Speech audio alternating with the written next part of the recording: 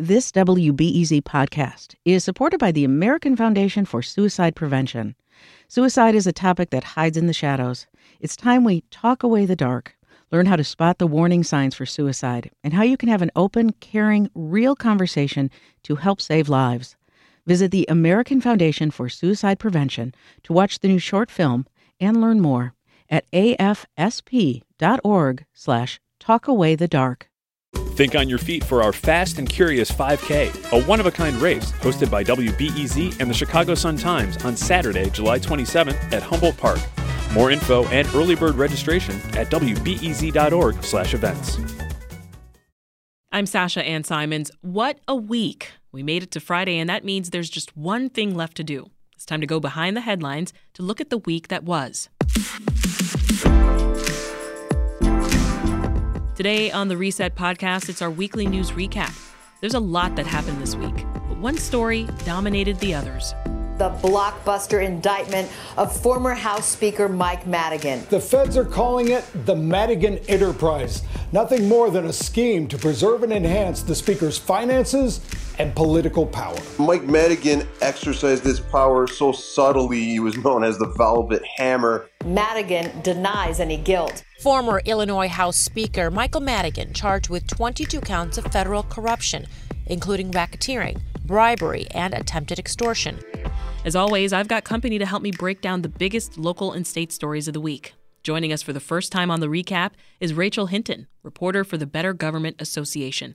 Welcome to Reset, Rachel. Thanks for having me. And Dan Petrella, state government reporter at the Chicago Tribune. Welcome back, Dan. Good to be back, thanks. All right, let's begin, Rachel, with who was clearly at the center of the biggest news this week, and that's Mike Madigan, the former House Speaker who shaped Illinois politics for 40 years. Is now public official A. So give us the easy-to-understand overview of what the former House Speaker is accused of here. Yeah, so on Wednesday, federal officials released a long-awaited 22-count indictment that included bribery, official misconduct, and legislative misconduct as well. But I would say that the big charge here that people should focus on is racketeering. The feds laid out in their indictment that Madigan and his longtime confidant, Michael McLean, worked together to orchestrate an alleged bribery scheme that benefited Madigan in terms of his own personal business, Madigan and Gertz and Danner, which is his law firm that handles real estate taxes, as well as his office as the former Speaker of the Illinois House. It also accused him of illegally soliciting business for that law firm and kind of bending people's arms or really getting involved in a pay-to-play scheme that benefited him. So much so that the feds took to calling it the Madigan Enterprise. Mm-hmm. Along with that indictment, they also, the feds included a forfeiture allegation against both Madigan and McLean, seeking $2.8 million that they say both men got through ill-gotten gains of, bending arms and forcing people to play the game in a way that benefited them wholly. Wow. And then can you break down some of the specific charges for us? As Rachel said, there are 22 counts in the indictment. They really fall largely into two buckets, and the first of those is ones having to deal with Commonwealth Edison and Madigan's allegedly assisting them advancing their agenda in the legislature in exchange for favorable treatment for people with close contacts to him, things like contracts for legal work or contracts to do consulting with little or no actual work performed.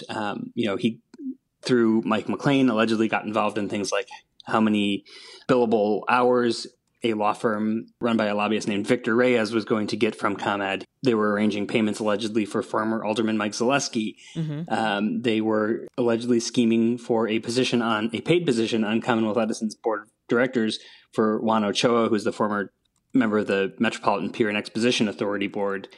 There were even payments allegedly arranged to Kevin Quinn, the brother of Alderman Marty Quinn, who had been ousted from Madigan's political organization over sexual harassment allegations. And the list goes on there. But the other aspect, as Rachel mentioned, was the speaker tying allegedly legislative action to things that would bring business to his property tax appeals law firm, most notably a deal involving a state-owned parcel in Chinatown, mm-hmm. and Former Alderman Danny Solis, who was wearing a wire for the feds, brought a developer to Madigan to possibly represent, and they were looking to have the state transfer this piece of land to the city so the city could then sell it to the developer. And the allegation is that Madigan's firm would then make money off of representing the developer in property tax appeals on that property. And just so we're clear, where are we with the corruption charges connected to ComEd? So ComEd has, for its part, entered a deferred prosecution agreement with federal prosecutors, and that came out in the summer of 2020, which is part of the reason that a lot of what is in the indictment of Madigan himself is not too surprising or revelatory for people because, ComEd has admitted to this conduct. And up until this point, and currently still, the speaker has denied doing anything wrong. And I shouldn't say the speaker anymore. He's not the speaker anymore. Mr. Madigan has denied doing anything wrong and has maintained that he had no knowledge of any of this conduct on ComEd's part. Well, Madigan was also a property tax attorney. What is U.S. Attorney John Lausch saying that Madigan improperly did? Right. So essentially what they're saying is that he was tying official action in the legislature in Springfield to generate business for his firm. They allege that, Solis, for example, in the Chinatown case, brought a developer to him as a potential client, and that they then tried to pull the levers down in Springfield for action that would benefit the developer who was looking to use his legal services and pay him for those legal services. In the 106-page indictment, the government referred to the, quote, Madigan Enterprise, of which Madigan was the leader. Why use the word enterprise, Rachel? I believe that goes to the racketeering charges. Racketeering itself typically has to do with organized crime. So by using racketeering, I believe the feds are trying to paint a case that shows that Madigan really organized an enterprise, a situation, a system in which he benefited personally, financially. His associates benefited in the same ways by, extorting people, bribing people, attempting to extort people, kind of the same things that one would see in dealing with the mafia or other criminal enterprises like those. And so I think what the feds are trying to say here is that what behind the scenes, what Madigan was doing is basically the same as or very similar to what organized crime, organized criminals, I don't know how to put that, what they do and what we've seen previously. Do you have any thoughts, Rachel, on why it took so long to bring these charges? My sense is that if you're going to go for Madigan, you better not miss. And so I think that they really wanted to make sure that they had a solid case. I think some of it could also be maybe waiting to see if they could get other people to cooperate. I don't know that anybody would have worn a wire on him. It seems like his inner circle is very tight, very loyal to him. But I think maybe the feds wanted to do as much due diligence as possible to really have a good case when this goes to trial. What's Madigan's response been, Dan? He has continued to deny that he has done anything wrong. He admits to making job recommendations and things like that, but he says that that's all, above board conduct, constituent service sort of work, things that would be expected from somebody who's an elected state representative. And so, they continue to fight the charges. And I think one of the interesting things about the indictment is that Michael Madigan is not the only person named in it. It's also brought against Michael McLean, who is a former legislator, former ComEd lobbyist, longtime close confidant of Madigan, and he's already facing separate criminal charges related to the ComEd bribery scheme. Mm-hmm. And so my colleague Jason Meisner, who covers federal courts, has pointed out that this really could be an effort to squeeze McLean to get more cooperation from him in prosecuting Madigan. Now, something else that we learned is that J.B. Pritzker was interviewed by federal investigators last week. Let's listen.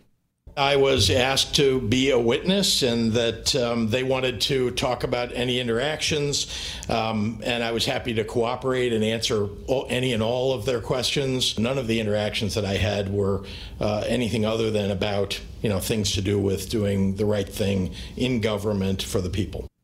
Dan, might the governor have added anything to the Fed's case against Madigan? It sounds like really what they were looking for was just, we've heard that there have been other figures in state government, lawmakers and such, who have gone before the grand jury to talk about these kind of things, but just sort of a picture of how things worked in Springfield, what it was like dealing with Madigan, sort of how he operated. The governor's office says that it was a virtual meeting that lasted about an hour. The governor answered all the questions that the federal investigators had for him and agreed to answer, more if they had them. So, it doesn't seem like, an hour-long interview is not a huge part of a many years long investigation, but also not a great thing, even if it's voluntary, for the governor to have to talk about in the year that he's seeking re-election. Mm-hmm. Well, though the federal prosecutor made it clear that there are no allegations against the governor, is Madigan's indictment going to be used against Pritzker in the upcoming campaign? What do you think? Oh, yes, absolutely. I think Republicans, within, a couple hours of the indictment being released, even maybe less time than that, were already making that case. You saw House Republican leader Jim Durkin saying, the responsibility for this goes to the top, goes to Governor Pritzker, who campaigned and was elected with Madigan's support and backing. So, it is really going to be a weight that the Republicans are going to be trying very hard this year to hang around the neck, not just of Pritzker, but of every Democratic candidate up and down the ballot. What do you think, Rachel? Definitely. Yeah, I would echo basically everything that Dan just said. I think, we've seen in recent years that Republicans have tied successfully Madigan to Democrats. They used Madigan and successfully defeated the proposed move to a graduated income tax. Justice Kilbride was, I believe, the first state Supreme Court justice to not receive retention because they linked him to Madigan. Whether or not that was correct or not, I mean, you can ask or you can guess or wonder. So I think that we're just going to continue to see this. And the fact that, Governor Pritzker is not named but mentioned in this indictment, even though the feds are saying, hey, the governor didn't do anything wrong. His name is, just in this because of, Madigan's enterprise. I think we'll continue to see that as the election season goes on. Well, Dan, you mentioned Jim Durkin a moment ago. Let's hear from what the Republican House leader had to say. Today may be the darkest day in Illinois government history. This is not just an indictment against Michael Madigan, but it's an indictment against the Democrat Party of Illinois that he ran for decades.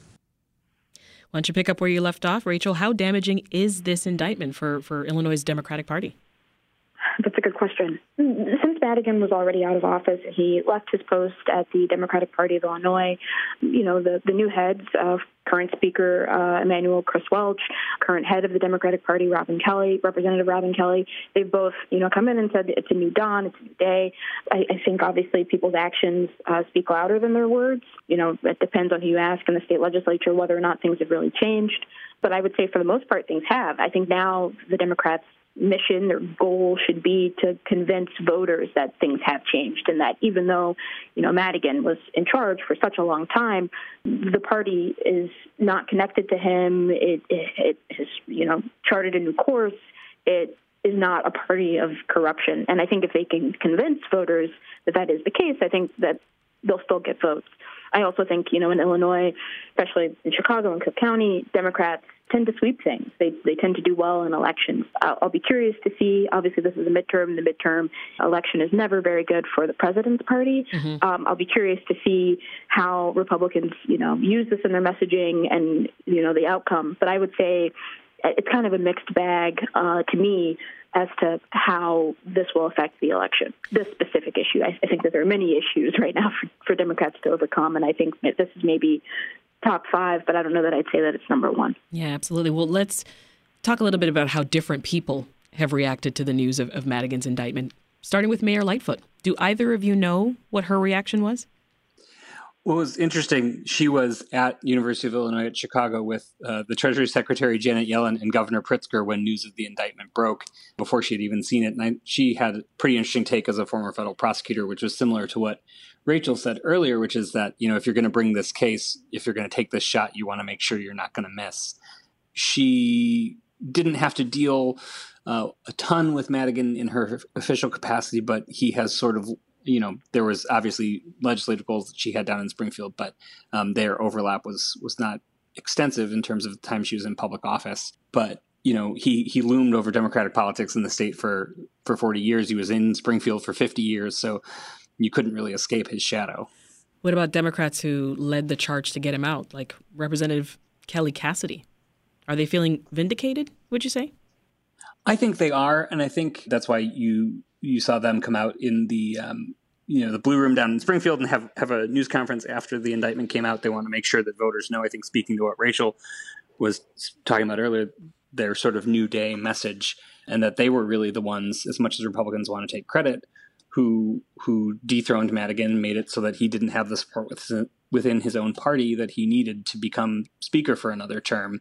The question, I think, on Republicans' minds and maybe some voters' minds is whether that was too little too late, if he was enabled for too long before they finally stood up. If Madigan is found guilty, make it clear, Dan, is he looking at prison time?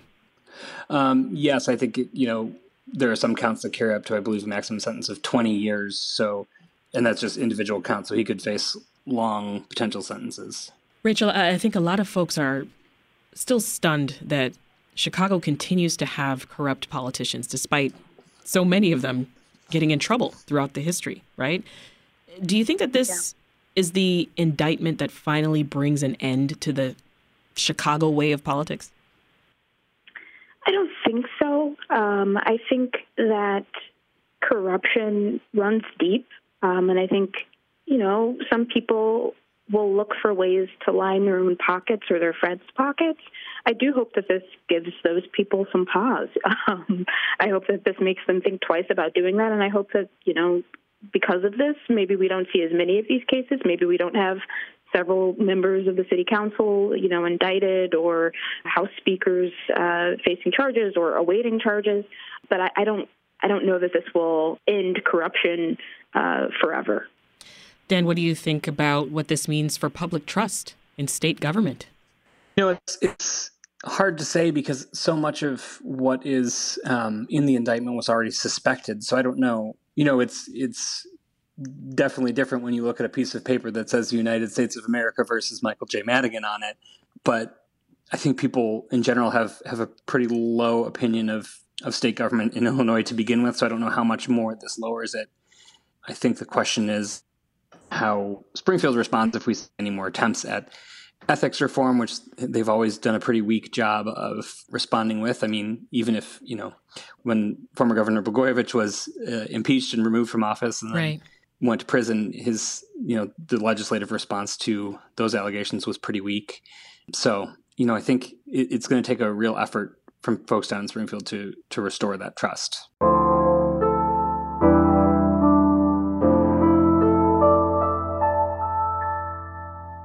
That's just one of the top stories this week, but there's plenty more news to get to in the second half of the recap, including these stories. Dr. Ngozi Ezike said today that on March the 14th, she will step aside as director of the Illinois Department of Public Health. A pivotal decision in the race for Chicago's next mayor. Former Education Secretary Arne Duncan says he will not run. CPS CEO Pedro Martinez suggested the time to make masks optional is close at hand. For most of the public indoor spaces across the state of Illinois, with a few exceptions, mask mandates and proof of vaccination no longer required. Dan, let's get into what feels like good news on the COVID front. As case numbers continue to plunge, the city and state lifted mask and vaccine mandates. Did that basically leave it up to businesses and individuals to decide for themselves what to do here? It did, yes. And this is something that we knew for a couple weeks was coming and then got a late backstop from the CDC when they released new guidelines a week ago, basically letting much of the country go maskless indoors. They kind of rejiggered their metrics for all of this to look more at hospitalizations and hospital capacity, still looking at cases somewhat, but sort of making that secondary to making sure that the healthcare system isn't overwhelmed with COVID patients. And we're now down, based on the CDC guidance, to just 6 counties in southern Illinois where the CDC says people should still be wearing masks indoors. But it's really just a dramatic shift over the last couple months from the peak we saw in mid-January. Yeah, but what did businesses do, most of them? Are restaurants lifting those mask mandates? Some are, it really varies. There are some in the city, I think in particular, that are deciding to stick with them for now. But by and large, I think, across the state, most people are letting them go. It was a surprise on Monday when the governor actually issued the executive order that lifted the mask mandate, that he even included daycare centers, which was a place that they had said earlier in the month they were going to continue requiring masks. So it's really sort of this pivotal moment in the pandemic. One thing I'm going to be watching is over the next few weeks, we've seen in the past when restrictions get loosened up a little bit, eventually cases and then hospitalizations and then deaths start to rise again. And the question is that going to happen in a significant way, or are we really at a point now where this sort of fades more into the background of daily life? And as those mask and vaccine mandates were lifted, Illinois' top doctor announced it was time to step down. What reason did Dr. Ngozi Ezike give for why she's leaving her post as public health director?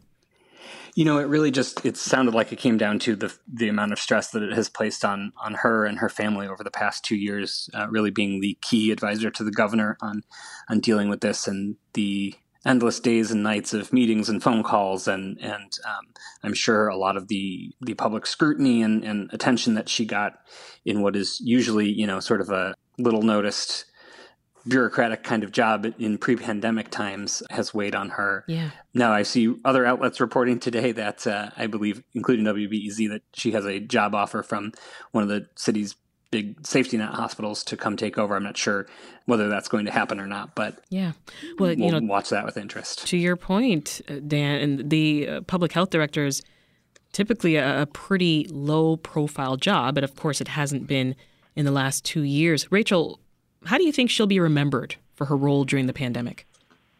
I think she'll be remembered as a calm presence and calming presence, one who knew the facts, knew the data, but was still personable. And I believe, her giving her remarks as well in Spanish really helped educate people. And I think that impact will be lasting.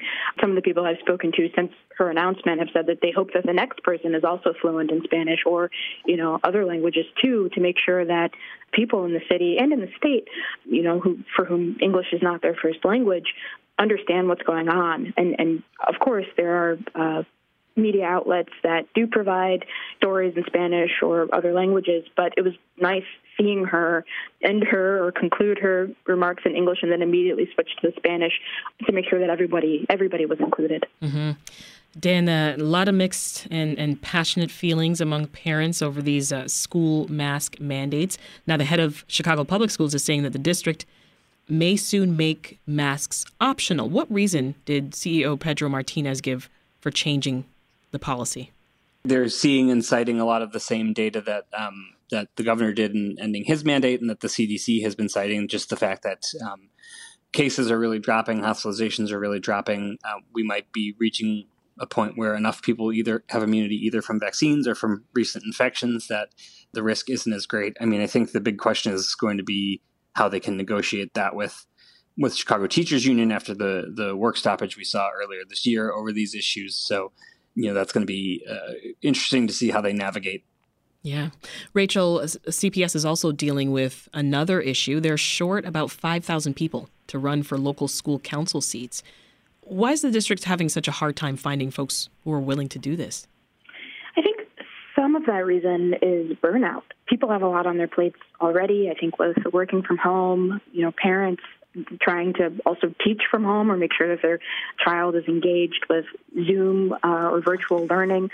So I think that people may not want to add more to their plate right now. I think a lot of people are exhausted, both from their job and, the home job. I don't think that they really think that this is a good thing to add to their plate. I think also in terms of participation with, local school council elections, that's been going down anyways. I believe over the past decade, they've seen a decrease of 43%, especially since the 2018 election. So I think maybe people are also questioning if this is important. Maybe they don't see that it is, and so they question whether or not they want to give their time to that right now. I see. But despite this, CPS is extending the deadline to run for local school councils to next Wednesday. Is that right? I believe so, yes. I want to stick with you for a moment, Rachel, and talk about CPS CEO, or former CPS CEO and Secretary of Education Arne Duncan, who's announced that he won't be running for mayor. How big of a relief is that, you think, for Lori Lightfoot? I'm sure she breathed a sigh of relief, but I would caution her to not get too comfortable. With Duncan getting out of this race or choosing not to step into it, he leaves a pretty big hole to be filled by who knows at least Arnie Duncan is, quote unquote, the devil she knows. At least his name is out there. He's talked publicly about it. Now she may have to worry about the people who are behind the scenes trying to rally support from business leaders who may be displeased with how she, has handled either the pandemic or who are unhappy with other things in her tenure. So I would say she shouldn't get too comfortable. There are already some people eyeing her spot. She still hasn't formally announced that she'll run for re-election, but she's expected to seek a second term, right? Correct, yeah. She's already sending fundraising emails related to COVID decisions, related to ending the mask mandate in the city. So I would expect for her to seek a second term. I think that this is just posturing right now. She has a lot of things on her plate, a lot of crises to deal with, to juggle. Yeah. So I don't think that maybe right now is the right time to announce that. All right, here's another one of those crises, Dan. Lori Lightfoot was in the news this week over a lawsuit involving a Columbus statue. Bring us up to speed. Sure. This was the Columbus statue that was removed after some unrest, I believe, back in 2020. And there had been a deal, apparently, between the Chicago Park District and an Italian-American group to display the statue during their annual parade. Lightfoot found out about it and stepped in and allegedly, according to a lawsuit that was filed, berated a former Park District attorney in very crass terms that I don't think I can say on the air without let's not. getting the FCC involved. But, let's not. This is just, I think, further evidence of sort of, bare knuckles style she uses in dealing with people privately. Yeah. Rachel, a watchdog for the city of Chicago, is also saying it's found evidence of police bias in who the department stops and its use of force. What did the report from the IG's office say? It found that Black Chicagoans were overwhelmingly or disproportionately stopped by Chicago police officers. When a police stop occurs and results in an officer using force, in 83.4% of those incidents, that involves a Black person, a Black Chicagoan. They found similarly high statistics for investigatory stops, especially in the Near North Police District, which includes the Loop and Michigan Avenue shopping districts. For all of those stops, 73.5% of them included a Black resident, whereas Black people make up only 7.9% of the population in that area. I think that this, goes back to the fact that the police department is under a consent decree, I believe, since 2018, 2019, and they've been slow walking reforms. So this IG report, I think, adds more fuel to that fire for the need for reform, and I could see community activists and others who watch the police department calling for that now, pointing to this report. How's the CPD responding? I believe the response has been to push back and to say that, they are making the reforms. This does not necessarily describe them as a whole or describe their department as a whole. But I believe right now they're kind of taking a hands-off approach to this report. I believe even the mayor, when asked for comment on this, I don't believe that she immediately commented on it. I'm still waiting to see what her response is on that. That's all for today's Reset. For more conversations that go behind the headlines and bring you context to the local news of the day, subscribe to this podcast. We bring you a new episode every weekday afternoon. I'm Sasha Ann Simons. Thanks for listening and have a great weekend.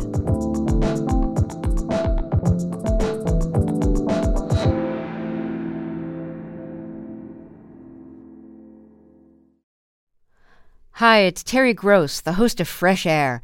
We bring you in-depth, long-form interviews with actors, directors, musicians, authors, journalists, and more.